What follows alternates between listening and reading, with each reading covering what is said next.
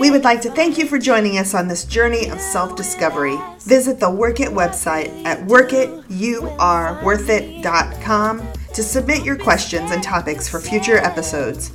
And remember, work it because you are worth it. The Work It, You Are Worth It podcast. Where two friends sit around and talk about healing, growth, and healthy relationships. Hey, Ashley. Hey, Dawn. How are you? I am good. How are you? I'm great. Good. Happy Saturday. We're recording on a Saturday. Yay. Happy weekend. Yay. Did you have a good blah, blah, blah. Did you have a good week? I did. It was busy, lots going on, but it was definitely good. How about you? I did. I had a really good week. I actually was in a little bit of a funk this week. I don't know. There was a couple of days where it actually wasn't a couple of days. It was Thursday. I was struggling a little bit. I don't know. I was in a mood, and there was like this. Have you ever had that like anger, like not anger, but like that feeling bubbling underneath that's like a low boil in your belly, like they're just like, I just want to explode, and I had no reason to want to. Nothing happened. Nothing. It was nothing. There was just nothing going on, but I had that feeling, and it was like starting to get in my, it was a spiral. It was like, it was in my middle of my back and the whole bit. And I had to kind of connect myself after the meeting on Thursday. I actually told him during fellowship, I was like, I gotta go at like 9:05. I said I can't stay on because I needed to connect with me and figure out what the heck was going on. I do not know what was going on. I just know I was feeling yucky. So I think we all have those days sometimes. I think that's just kind of part of life. Whether it be hormones getting out of balance, or right, premenstrual or postmenstrual, or didn't eat right, or low blood sugar, or a cold, who knows, whatever the cause. I know for me, I definitely have days where I feel like a pot simmering, right? Like everything is just below the surface, right there, just one little thing, and I could lose control of my attitude, right? Because that's the only thing I have control over is my behavior. But I definitely had a day where I do. I have days where I feel like one little thing and I can lose control of my behavior. And I can spiral right back into my codependency. And it's like I work all day to be mindful and aware of it and to not lose control. You know, that kind of transitions into what we're going to talk about. You know, we're going to talk about the second grouping of steps, and starting with 8. And one of the things, so step 8 is making a list of all people we have harmed and become willing to make amends to them. That is one of those things that I had to look at, because in the past, when I would have that simmering, yucky feeling, I wouldn't be able to connect with myself and with my higher power to be able to kind of like let it go. Instead, what I would do is like lash out to whoever was in the room with me or came across my path, or the cashier at Walmart because she did something right. It would just be, I would just lash out. Yeah, I remember the other day, so I don't remember what day it was, but I had a crappy day, kind of like what we were just describing. And there were a couple of times at work where I would just stop and I'd be like, guys, if I sound rough today, or if I have an attitude, I just want you to know that I apologize. I really don't mean to, and I'm trying really hard to be mindful of it. And of course, my coworkers were all like, dude, you don't. You're the nicest person in the world. You don't. Just stop. But I then laid in bed that night and was able to go through the list of, did I harm anybody? And kind of like what you were saying, I know 2, 3, 4 years ago, before working this program, going through that list, it'd been like, oh yeah, I was mean to that person, I was rude there, I was an asshole there.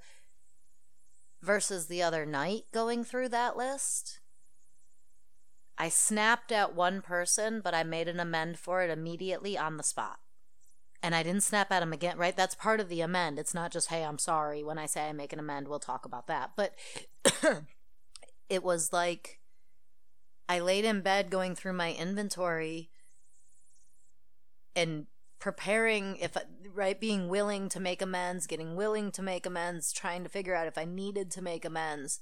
And I realized that I did need to make an amends, but I made that amends on the spot. And so even having a day like what we were describing, where everything's bubbling just below the surface, as opposed to 3 years ago where I would have been mean to multiple people and I would have just taken people's head off and frustrated and snappy all day. This time I wasn't. And I was extra mindful of it, I think. Yeah. It's really, because I do the same thing. So at night before bed, usually I'll just lay there and I'll reflect on the day and look kind of really, it happens fairly quickly because, I've been doing it long enough now that just really quick a scan of my day and my interactions with people and look at were there any good. I always look at the good as well because I think that's important. Okay, I had this interaction and I feel like I handled that really well. What did I do? How did I do it? Because once I acknowledge it and I think about it, it's easier to put it into play the next time. But then I also will look at what could I have done better? I think what you're talking about right now is a step 10. I know we have compared it to step 4 multiple times, and I think it's actually a step 10. So step 10, we'll get there, but so everyone, it's continued to take personal inventory when we were wrong and promptly admitted it. I agree with you. It is a step 10. So maybe we should step back a little bit and come back to this because this is what we're talking about is working our recovery. Maybe get to step 8. Let's talk about step 8. What is step 8 when you're getting to step 8 for the first time? So for me, getting to step 8 for the first time involves looking back throughout my life at my behaviors and my actions and who I have harmed with my behaviors. It is like... So are you talking physical? You talking emotional? All. Okay. Any type of harm.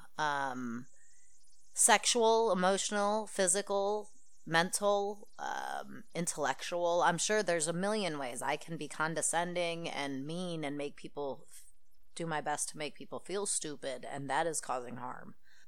I think so. For me, step 8 is all about becoming willing to take accountability and responsibility for my actions. Along with willingness, I think, too, it's the preparation process. We talked about in the last grouping of steps with peace with ourselves was really looking at ourselves and understanding my defects of character and how those showed up in my life. This step is, now that I've identified all of those, is looking at the individuals that I've done those to. Yes. The first 3 are my higher power, right? My interactions with my higher power. The next 3 are really my interactions with myself. And then the following 3 become my interactions with others. And even though this program is really a selfish program, right? This is about me. This is about working on me and changing and improving things within me. It doesn't mean that we ignore everybody else. There's still this piece where we do need to say, okay, I said hurtful and harmful things throughout my life to my mother that I should have never said. What are those things that I said to her, right? Because that's the way I look at it, is doing the defects of character is okay, I've identified the things I've done, but for me in this step 8 is more of looking at ways that I did harm them. So it was more detailed in an aspect. So I would look at my mom, for example, and I've called my mom a fucking bitch to her face. I've said probably worse to my mother to her face. So I had to acknowledge that I did that and a million other things, and so I could prepare to make the amends. Yes, I think that is a huge portion of step 8, becoming willing to make amends, is that pre-work, right? If I'm not aware of my actions, if I refuse to see what I have done, then I can't possibly make amends for it. And I'm going to make a quick amends here real quick. Because I know my mom listens, and I was a pretty shitty person to her, and she did not deserve it. Maybe she did things to me, right? But that doesn't matter. All I can do is look at myself, and I handled a lot of things poorly, and I am so sorry, Mom. If I would have known better, I would have done better. Bayla. Nice. That was a pretty good amends. Thanks. Notice you didn't say anything. I noticed that you didn't say anything about your mom's behaviors, right? When you were making that amends. You didn't, say what she did wrong or why you did it or be defensive or anything of that nature. I think we'll talk about that more when we talk about the actual amends step, but I think it's very important to say when we are becoming willing to make amends, when we are doing step 8, a major factor in that is not having defensiveness, not having blame, not having shame. I may feel guilt, but I feel as though that is earned guilt. And the good thing about guilt is that I can work through it and I can let it go. Shame is very different. It's like I'm embarrassed about what I did, and that's not the same thing as feeling as though what I did was wrong. And shame comes from the outside. I feel shame because of other people, not because I don't like me. You know what I mean? Does that make sense? It does. So I'm when I was talking about this and actually, trying to making this brief amends to my mom, I felt this inside my body, in my very core. Like, I hurt so badly because I felt all of that yuck that I put out to her. There was no shame to it, right? It was such an inner thing to feel, and that's I think what you're talking about. It's not, there was no embarrassment. It's not embarrassed. I mean, could I say there was this fleeting really thought, God, that sounds like to say I'm such a shitty person, and briefly think about all the people that are listening to say it. There's this little flash of oh, that's embarrassing. But you know what? This is my journey.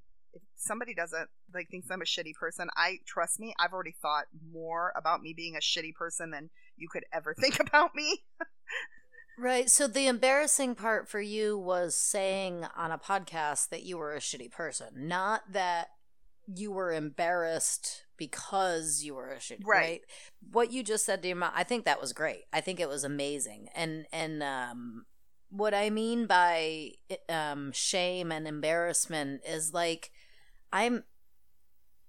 shame when I walk through the street and everybody's pointing and yelling and I'm ducking my head saying, I'm sorry, I'm sorry, I'm sorry. That is not guilt. That is shame.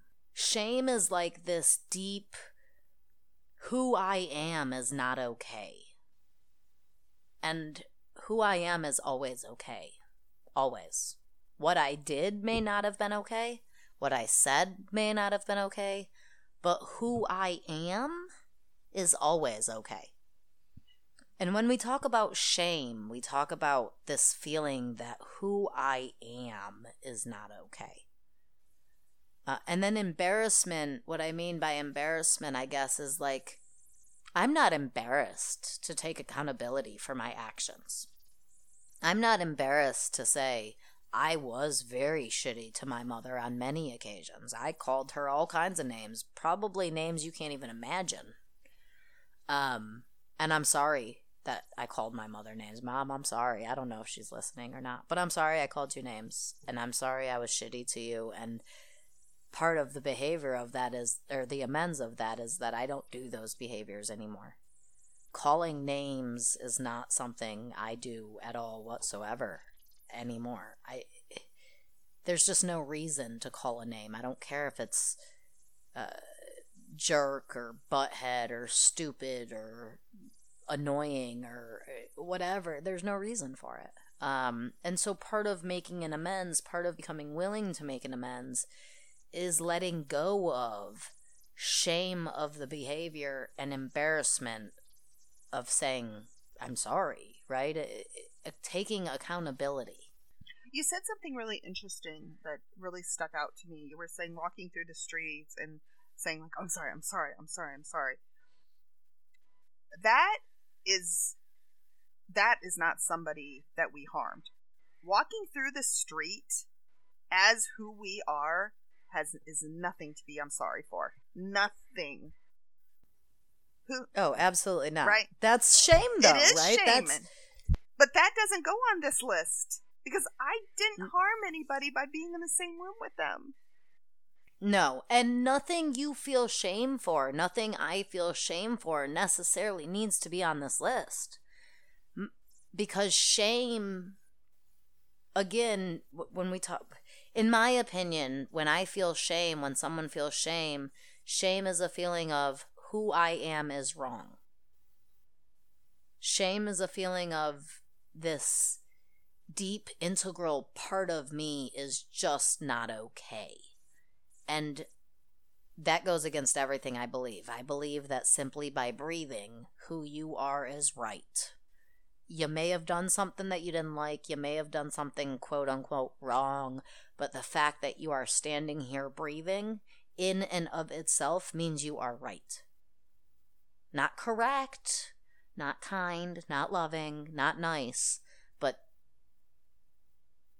being here is where you are supposed to be. Breathing is what you are supposed to do. Being alive is where, like, there is nothing wrong with who you are. So when it says willing to make amends, what do you think about that? Like, what do you think that means? That's what I think we've been talking about. Everything that we've just talked about is all part of being willing. I look at being willing to make amends as I'm open to owning my own mistakes. We'll just use the word mistakes. For the things that I did to harm someone else. It's just I'm open to it. I'm open to, if the time presents itself, to be able to make an amends, I will. That's it. That's all that to me that means. I'm willing to do it if it presents itself, and I can let that go. I don't control if it can happen. I just let it go. I'm willing. I'm just here. Here we go. If it happens, it happens, and I'm willing, and I'll do it. Right. Step 8 is simply getting to a place where I am now at this place where when the situation is right, or when the situation presents itself, I can make an amends. It is literally, right? So if me and my best friend go to I don't know where, we go to a zoo and we get in a fist fight, and I come home with a black eye, while I'm driving home from the zoo, I am not at step 8 because I am not willing to make an amends, right? My eye is throbbing, I'm angry, I'm pissed off, I'm trying to figure out what happened. But then I get home, I have a cup of tea, I put some ice on my eye, I go take a deep breath, maybe I go to bed, I process, I journal, I meditate, I take my own inventory, and then maybe a day or two later, I get to this place where I could call up my friend and I could be like, man, I really hate that I said that shit to you. I shouldn't have said whatever I said. And I don't know what I was thinking, or I was thinking this or that, and I won't do that ever again. And maybe that friend can say the same back to me about my black eye, or maybe they can't. But I got to a place from that punch in the face to that phone call where I went from not being willing to being willing. That is step 8. So, at what point did it shift from being step 8 to step 9? Which step 9 is made in direct amends to such people whenever possible, except when to do so would injure them or others. And I want to break this up into two parts. I want to talk about the direct amends because I feel the second part, the except to do so when it would injure them or others, is very important to talk about. So at what point did it become a direct amends?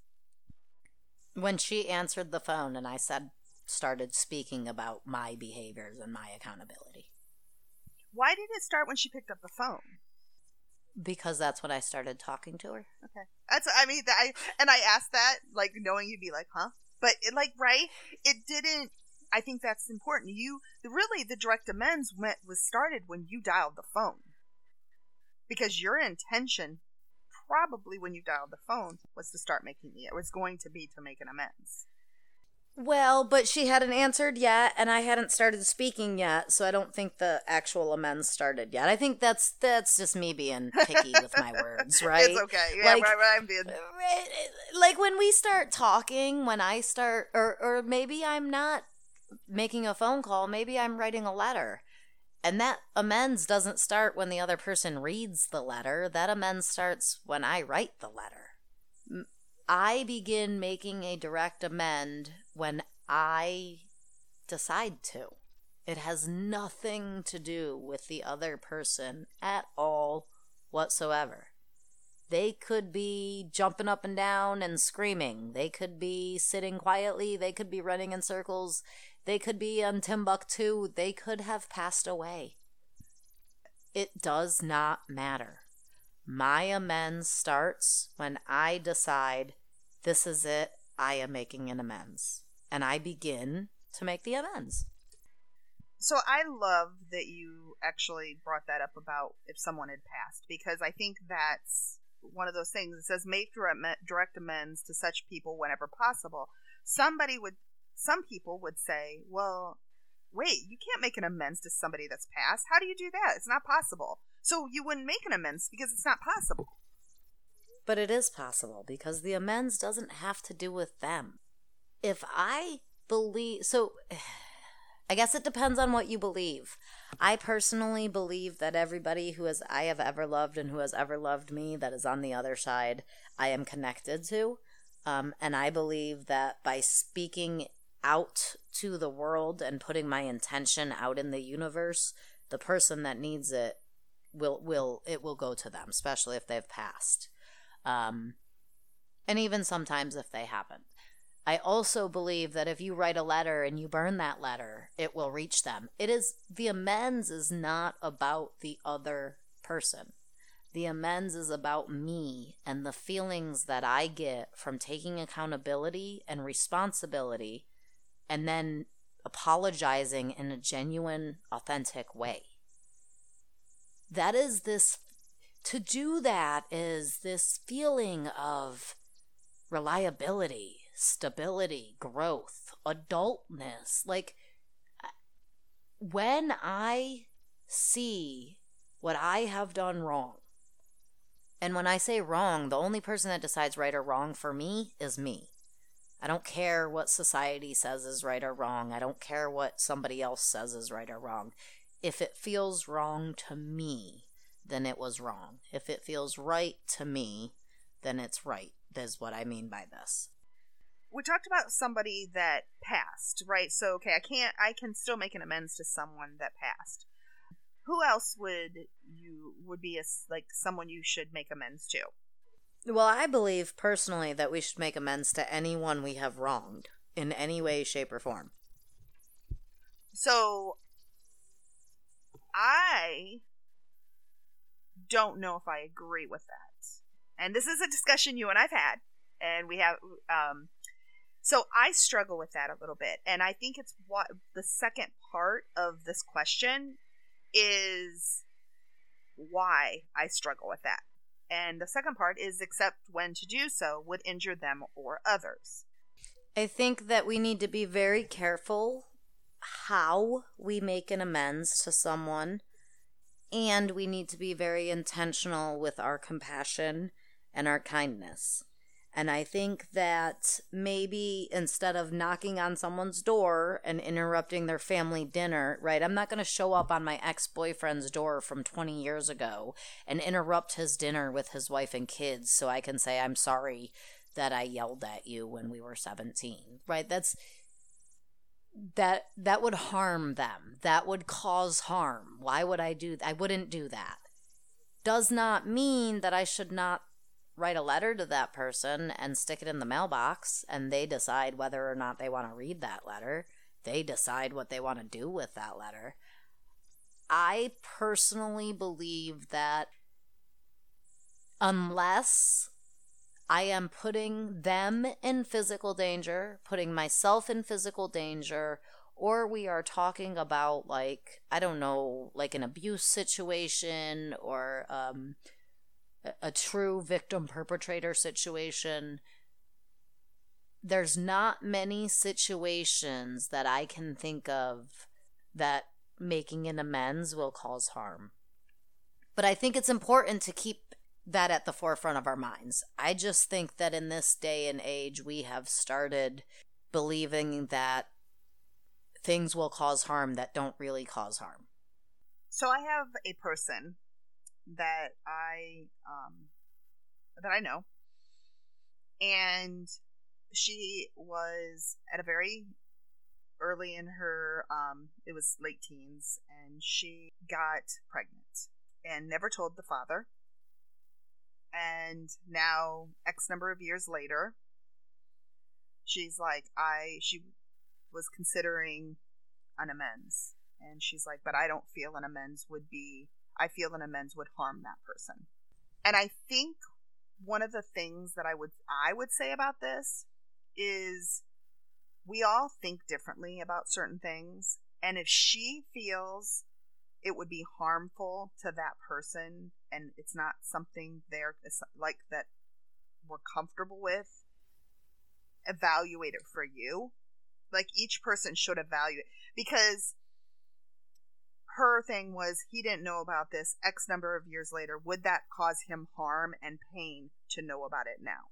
For me, there's a couple of things that go into this. First of all, is there a child? No. Okay. Because that's right. My very first side of this is, wait a minute, this is a kid growing up without his father, a father that doesn't know his child. And I did leave a piece out, so the pregnancy was terminated.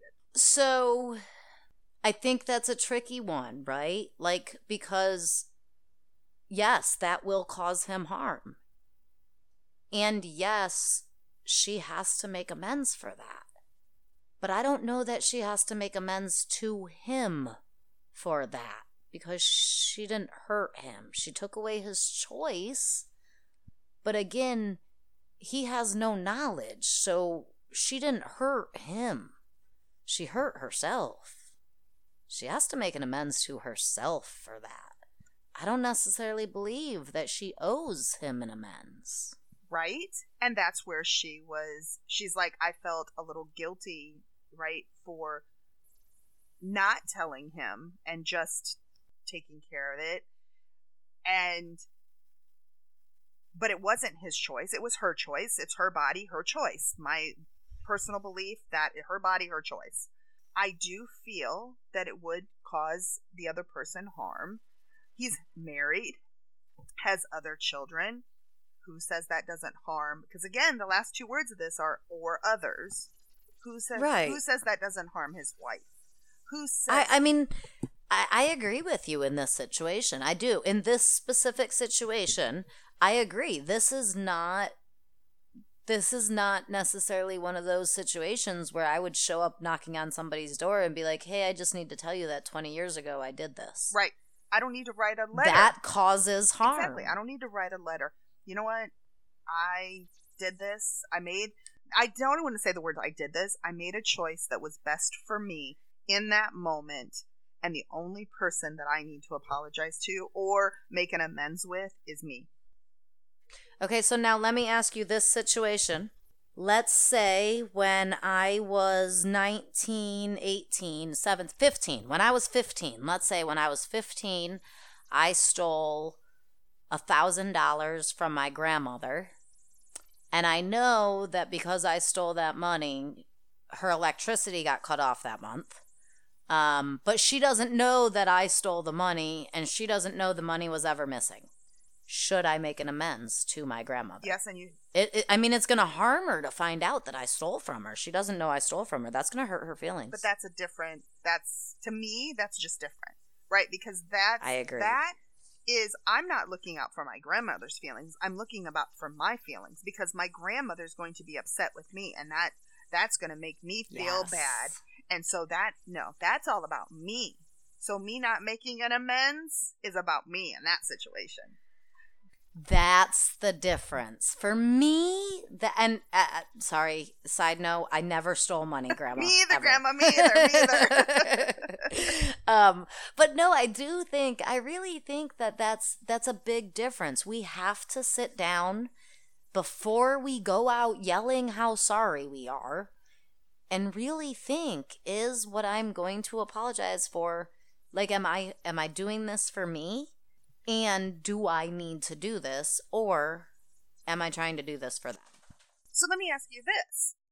So in this situation that you said, which I really like this situation, is it just a letter? Is it just a verbal amends? Or is there a financial amends that should happen?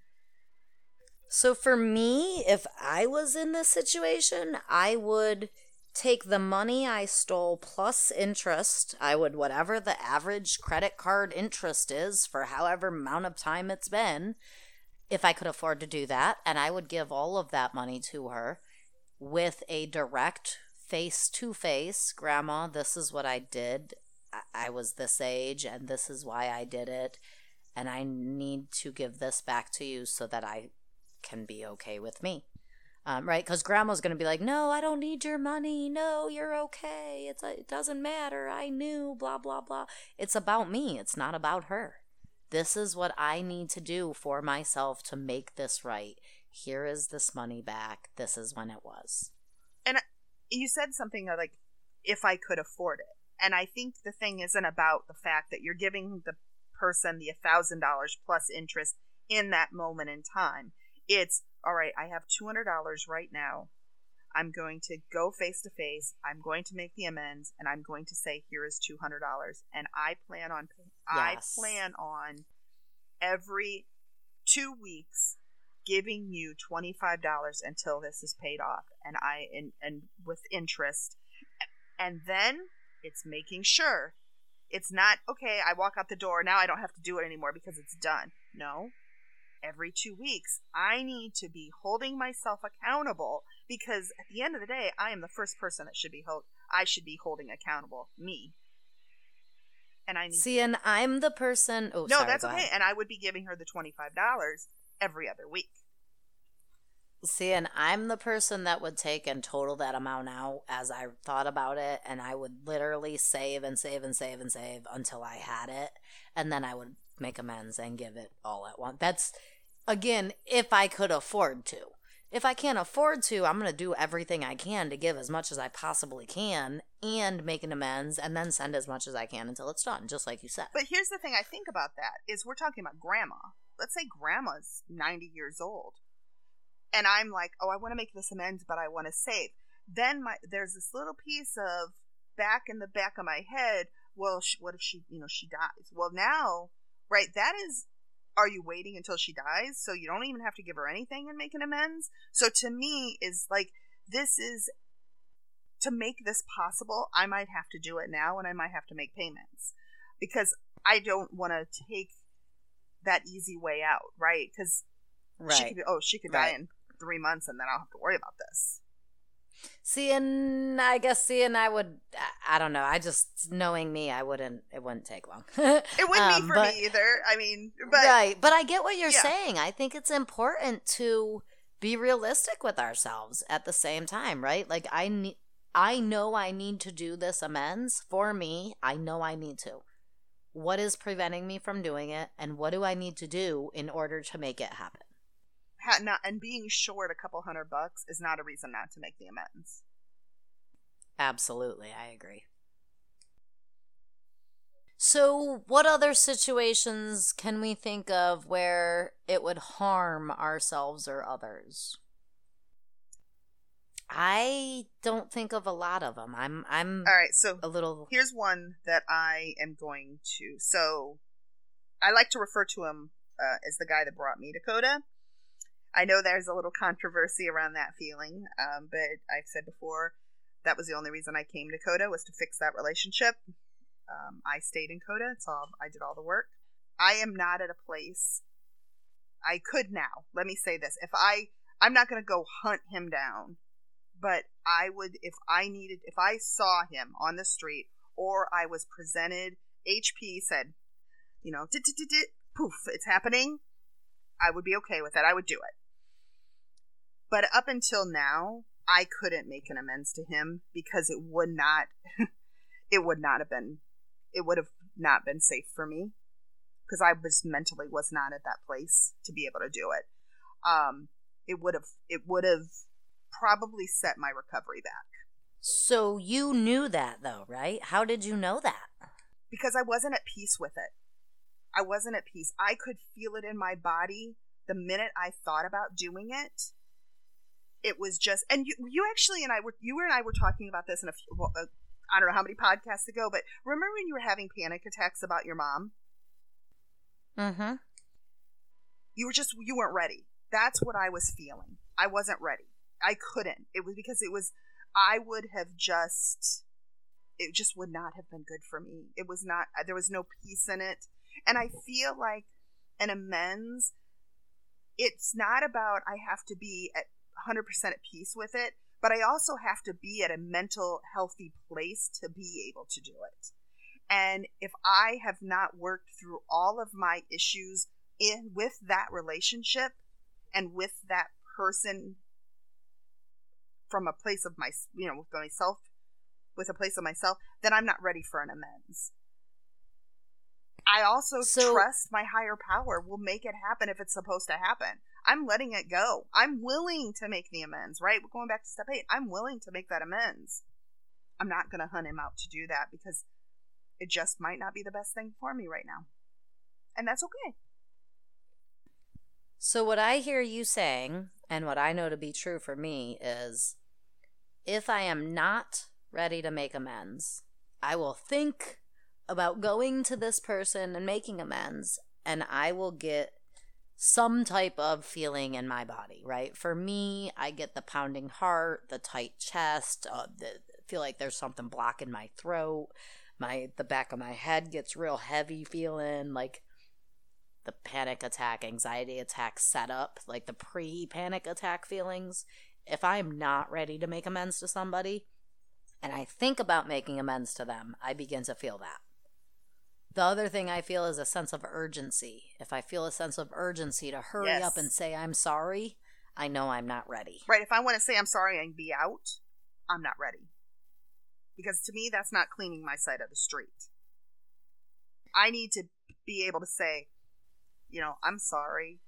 There was a lot of things in this relationship that I should have handled differently. And it doesn't mean it's always about the negative, right? For me, in that relationship, I let way more go and ignored and pushed a lot of stuff to the side that I should have never pushed to the side.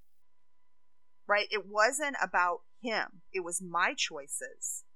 And so, even though I could sit here and say I didn't do really anything to him, because it's like I don't even know, like sometimes I think about it's like do I even owe him an amends in an aspect of that of what an amends is, because I really did it to myself. The person that in that relationship that I owe an amends to was me, because what I did was I allowed his behaviors to go, and I hurt me. I said a lot of things in the end. When we broke up, for the last 3 times that we broke up, I said some shit. That's what I need to apologize for, because I said shit that shouldn't have been said. I was angry and I was hurt and I said it. Had nothing to do with him. It was me. I was hurting. I was scared, and I said shit, and he didn't deserve it. He didn't deserve it. So once we make that amends, once we step 9, make direct amends to such people wherever possible, except when to do so would injure them or others. So once we get to a point where we're ready to make amends, and then we make the amends, is there, like, have you ever felt, I know for me, but have you ever felt any kind of like this great big huge release after like, oh, that's so much better, look at how amazing this is, everything's all better now because we made amends? Sorry, it's just not that grand. I hate to say it that way, it's just not that grand. It's never been for me either. It's always just this kind of quiet, like... Yeah. I feel like it's things that I really should have said in the relationship or in the situation. I think back to my mom. Nobody should say the things that I said to my mom. I should have never, and I should have known that back then. I didn't. I was hurting. I was right as all that. Sorry, I just got sidetracked and lost my train of thought, so I went off on a completely other tangent, and I'll take this out. No, you were doing good. You were actually still right there. But like you were saying, I mean, there's really no... I have never felt any great big huge, woohoo, it's over. For me, it's always been this just kind of a deep sigh of, okay, I did that. Let's go on to the next thing. Now there's a little bit more space and there's a little bit more peace inside. But I think that goes with the other person as well, right? And I know we're not focused on how the other person will feel, but I know for me, when I've made amends, and I'm thinking about my mom, it's been kind of this, and it doesn't have to be this way. I'm not saying it should, it always will be, but I found when I made an amends with my mom a lot of times would come back as well and make her own amends to me. And then it wasn't like, let's celebrate. It was, okay, now there's a little bit more space in our relationship for us to move. Yes, that describes it very well. I think for both people, it's not like this party of forgiveness, but the forgiveness creates a peace and a space that allows for other things to grow in place of where the resentment was. Have you ever found, after making an amends and the space expands, that the space shrinks back up? Yes, I have found that space shrinks back up sometimes. A lot of times it's new resentments or old behaviors and patterns that are still re-emerging even though the amends has been made. Great way to transition into step 10. Absolutely. Step 10 so is... It was perfect, right? So step 10 is continue to take personal inventory, and when we were wrong, promptly admitted it. So what you said that led into this was space, I made an amends, space grew, space started shrinking, and I had to evaluate other things that presented themselves and deal with those. New resentments that cropped up. Continue to take a personal inventory. That's it. And right, that's kind of like what we were talking about earlier. You were talking about what you do. I also do this now. And I do it because you have talked so much about doing it, so I just started. Laying in bed at night, at the end of the night, and going through all the good things and the bad things that we did throughout the day.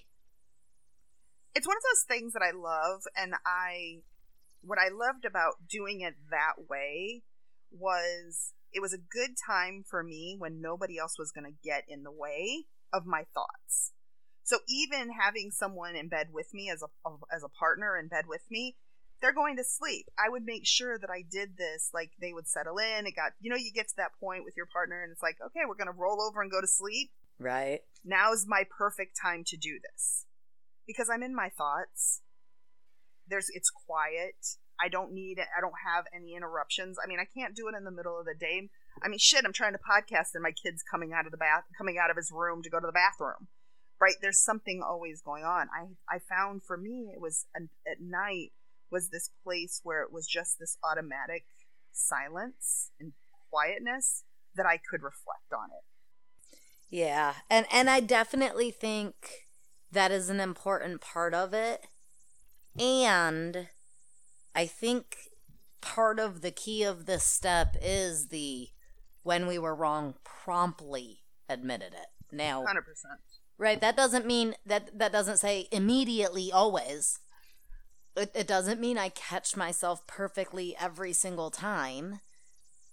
But what that means to me is that as I'm going through my day, I am continuing to be aware of myself and admitting when I screw up as soon as I realize that I have done something I don't want.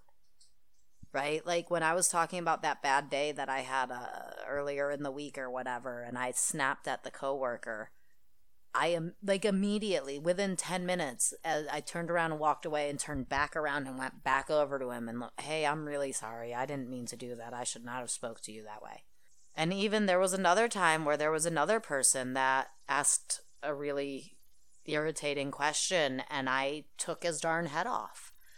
And I was having such a bad day that it was the same day, but I was having such a bad day that day that I just went home and took my inventory when I was laying in bed that night, like we were just talking about. And the very next morning, as soon as I saw him in the morning, hey man, good morning, I hope you're doing all right. Listen, I just want to say I should not have spoke to you that way yesterday. I was frustrated and I was having a bad day, and that is no excuse to take it out on you. I don't want to be that person. I'm trying really hard not to be. I apologize. So after you did do that, okay, I didn't mean to bite your head off, do you just forget about it? No. Very, very important, right? Throughout my day, I am continually being mindful and doing my absolute best to be love, to be kind. I don't just snap at somebody, say I'm sorry, and go on with it. I know for me, my tone when I'm having a hard time or when I'm in a hurry up and get it done frame of mind is a negative thing. I don't like the way that I sound sometimes when I talk to people. And so after I apologize about it both times, clearly I'm being more aware of it. And as I'm being more aware of it, I'm really working to not allow my tone to get out of control. So I think that's where coming in at the end of the day, in bed, which we were talking about early in the podcast and you just mentioned, is I bit somebody's head off. I said, right, oh, shoot, I shouldn't have done that. God, that was, horrible. So I go back and I apologize to the person and, make the amends. But I think that's what the continuous personal inventory is. Now at night, or when I have a moment, when I'm doing my own personal Step 11, we'll just plug Step 11 here before, is I'm looking at, now I did this, why did I do it? Why did this person asks an annoying, I would be a little more blunt and would have said stupid question, because usually that's what it is. I'm like, God, what? That was a stupid question.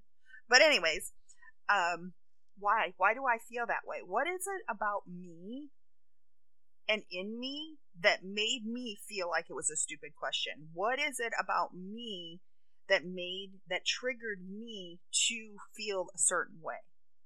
That's what I have to work on. That is the continued work I have to do, because if I don't realize why I did it, I can't do it different. Just because I apologize doesn't mean I've done the real work.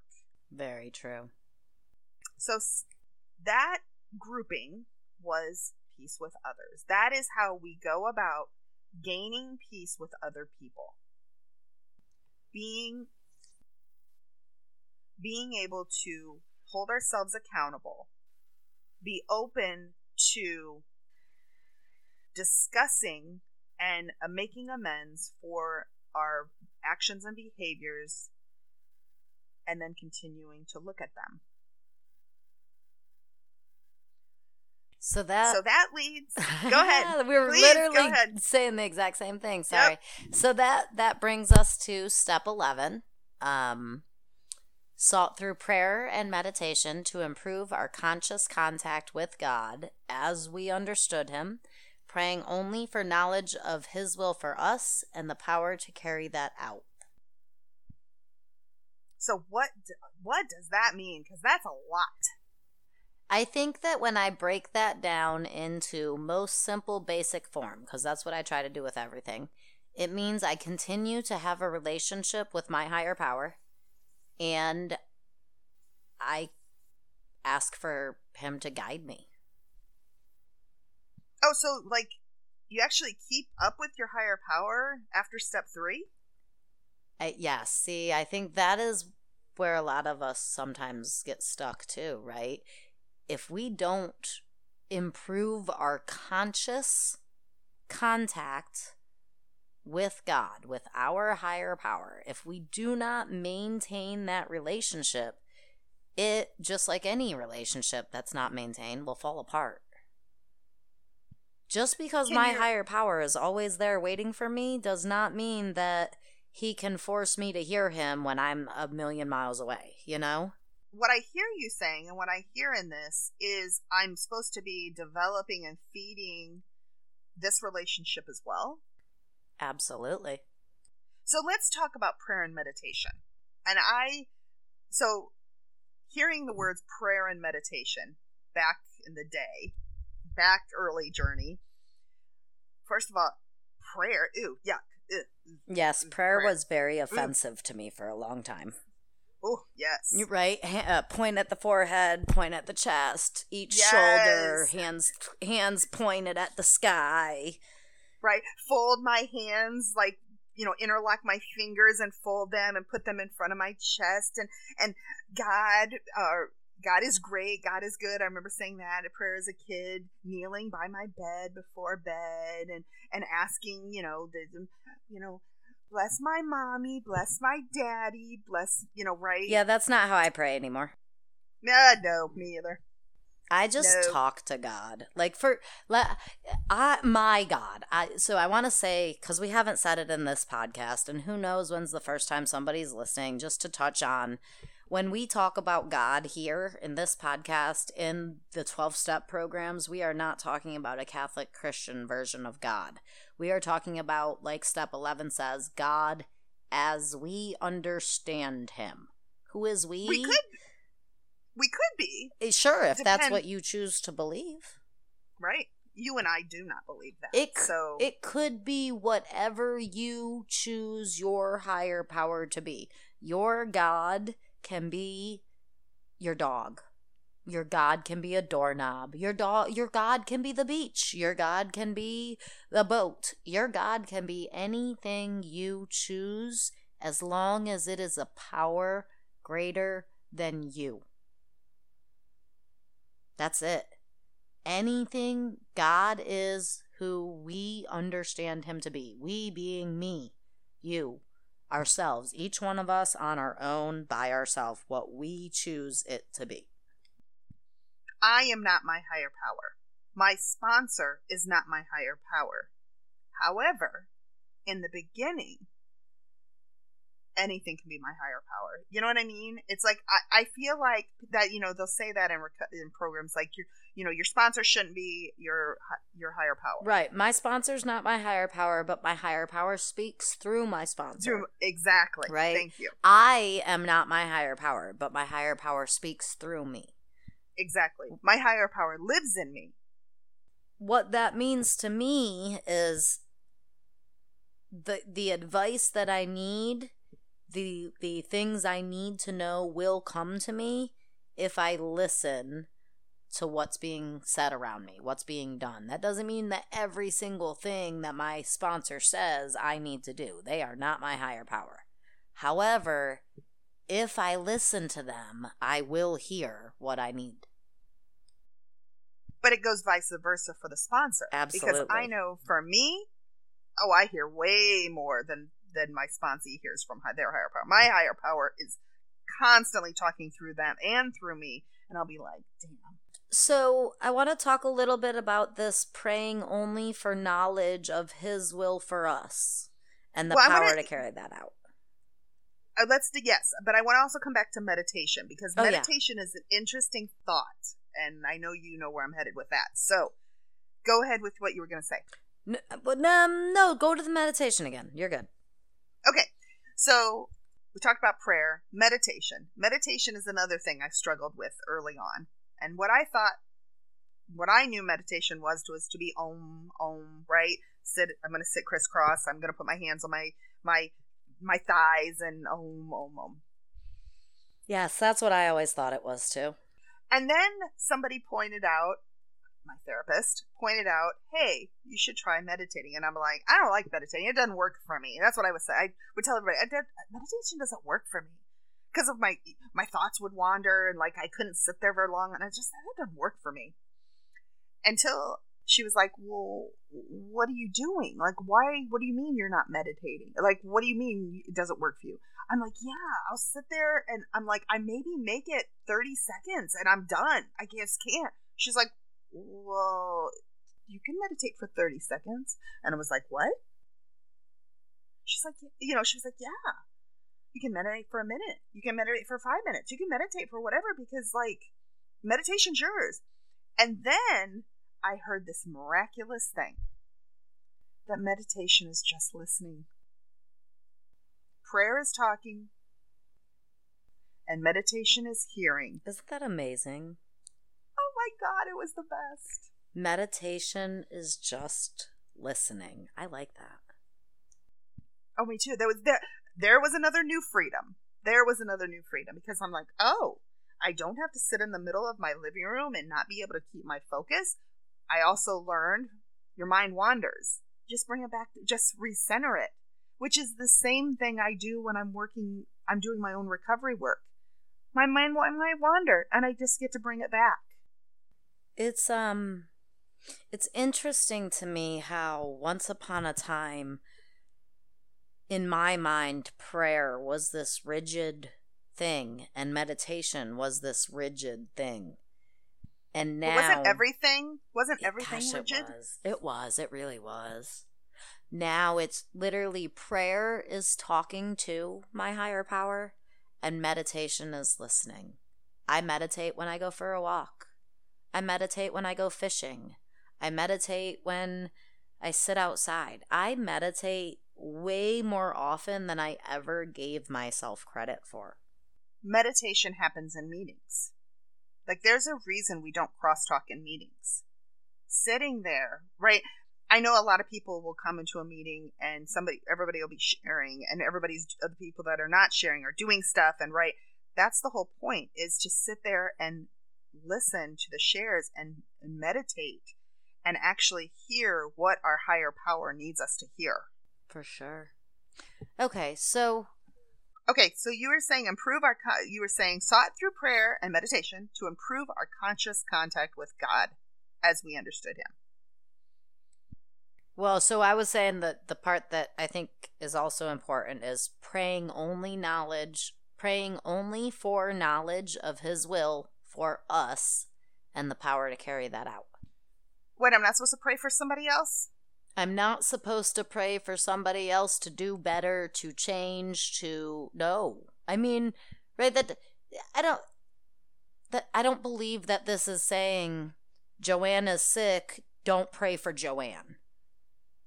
I mean, I believe that what this is saying is that when I speak about Joanne, maybe I speak for his will to go, right? I don't know Joanne's higher power's will and what's going on in her life, but I pray that you will help her follow your will. I don't know. I don't think that we should not ask our higher power to take care of the people that we love and or pray for someone. But I don't believe that we are supposed to be asking our higher power, like, God, bring me $1 million. I need to be rich. Or change Johnny because he's yelling at me, right? I don't, like, so many people use prayer as this pinch hitter. You know what I mean? Like, we're at the final inning and there's 3 outs and we need our best thing to come in and save our life so that everything will be okay.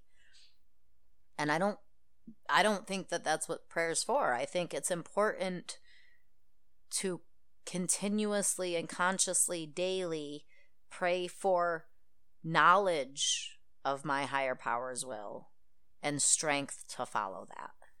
So I don't talk to my higher power, air quote, prayer, as much as I listen to my higher power. usually for me, what I'm gonna do is, if I'm gonna talk to my higher power, something will be irritating me, or I'll feel something. I'll feel the ickiness in my middle of my back, and I'll be like, okay, I can't deal with this. HP, I can't deal with this right now. I don't have the capacity. I need you to take this, and you can give it back to me when I am at a good space. And then that's it. That's my prayer usually. Very simple. I cuss at my HP. Not at him, but I'll be like, what the fuck? See, a lot of my communication with my higher power these days is, like, I'll do some of that too, but a lot of it is I'll be driving down the road and I'll just be like, why is this happening? Like, this is happening, and this is happening, and I'm feeling this type of way, and I don't know what to do about this, and will you just help me? And I'm just going to wait for you to give me a sign. Like, that is my prayer. And I love that because, like, to me, again, I think it's the key to this, as we understood him, is I need the relationship with my higher power to be what I need the relationship with my higher power to be. Yes. If I can't talk to my higher power in the way that I need to understand, or to, let me say it this way, right, of the two of us, you are so eloquently spoken, and I am usually all over the place. I love that about us. In the beginning, it was very much of an insecurity, but now that we've been doing this a while, right, it's just us. I don't speak very clear and concisely. I am all over the place, and I love that. That's how I speak to my higher power. Well, thank you for that. I don't agree, but thank you. But I think that's the thing, is like, I know you can talk to your higher power how you need to. I can talk to my higher power how I need to. My higher power has to talk to me messy. He's not all neat and in a little box with a bow. Right. I've said this before. It's like, I believe my higher power is up there with a chessboard of my life, just being like, okay, Dawn, you want to learn this, here you go. And he's just, that's what he is for me. That's what it works for me. It's so crazy how we picture our higher powers, because you describe how you picture yours with the chessboard and that. I think how my higher power works, and this is what works for me, is it's very quiet and it's very small. It's not small like size small, but it's just this calm, quiet, steady. I don't hear it loud. It doesn't yell. It doesn't make crazy jokes, or it's just this, I don't know how to describe it, like this calm, quiet voice that, and it's not even a voice, it's just a knowledge. It's just a calm, quiet security that just kind of envelops me. I love to hear other people's thoughts on their higher power. I love to hear people tell stories like about that, because it's so interesting how different it is. And all of it's right. All of it's perfect. Absolutely. And it changes, and that's okay too. That was something I was thinking earlier, and I'm glad you said it. I believe this all evolves.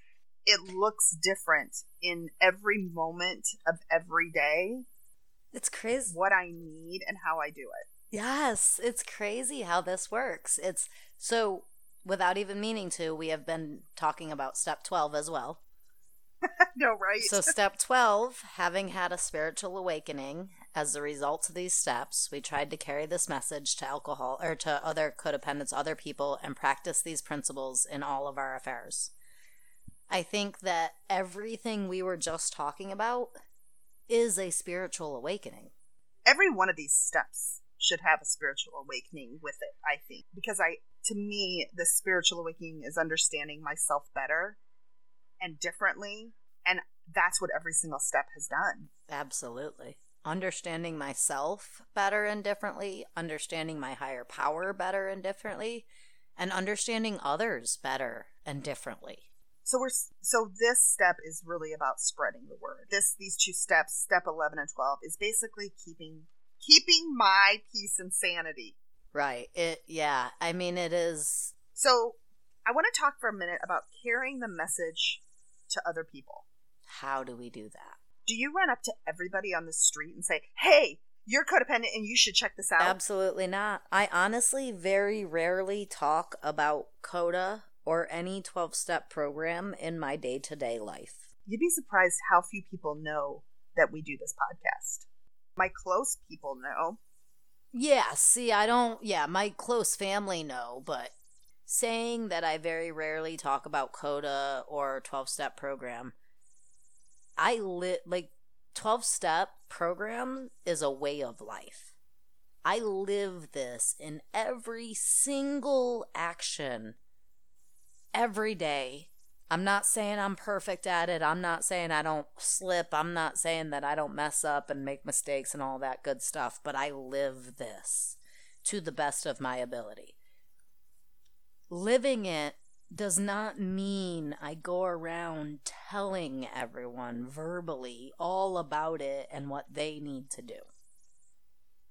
I think that's really, really important, because when I first joined 12-step programs, I was really upset that they didn't advertise. Everybody knows about AA, but nobody knows about CODA and the ones that can help us, ACOA, right? Very few people know about these 12-step programs, and that's because they don't advertise. And the reason that we don't go around advertising is because if we go around telling people what they are and pushing them towards it, they're going to run the other way. They're going to deny. They're going to get angry. They're going to be hurt. And that is not 12-step recovery. Yes, 12-step recovery is a selfish program. Yes, it is an I program. But one of the main things about this I program is that we are love. We live out of love. If I am living out of love, I am not slapping someone in the face with my reality. I am not forcing them to see what I think they need to see or telling them what I think they need to hear. That is not love. So you're fully aware of this, because this podcast has been part of this journey. For the last 2.5 years, I have made literally CODA my life. Carrying the message to other people. Starting the meeting, starting a website, giving resources, all of that. This is just something I have wanted to do, and I've done it. But the reason behind doing it it's not been about other people and the recognition or the this. It's for me has been, shit, this program has changed my life. And if I can offer that and help anyone, give them what I have found, show them what I have found, that this program that has changed my life 150% for the better, why would I not? Absolutely. I try to carry the message. One, right, doing this podcast is how I carry a lot of the message. 2, meetings is carrying the message. Going to meetings, sharing at meetings, just listening at meetings. And the main way, I think the biggest and most important way that I carry this message is by practicing what I preach. Everything that we talk about on this podcast is my real life. This is my day-to-day. I live with these people. I love with these people. I work with these people. I try my damnedest to be authentic and vulnerable. And it's not easy. Easy is not even close. If you can imagine putting your entire life out there and never knowing who knows what you've said or who's heard it, or it doesn't matter who knows what, because I'm trying to live the most authentic, vulnerable, honest way I possibly can. And this 12-step program, in my entire life of looking and searching, has been the only thing I have ever found that really made a difference? When I think of the word home, then I'm like, whew. When I think of the word home, I think of this program. I think of these people. I think of you.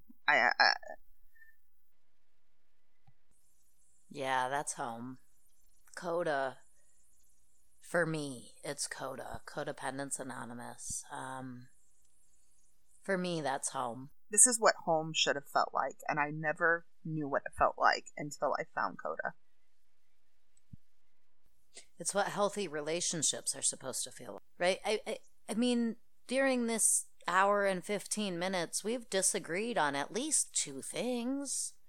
Yeah. We've talked about several intimate, deep, important things. And we haven't argued or fought or gotten angry. And we both feel safe and secure and loved. And that's what a healthy relationship and healthy communication looks like. And like you just said, I didn't know it was possible until CODA. I'm going to read the same thing I read the last time when we wrapped up, because it just was perfectly put.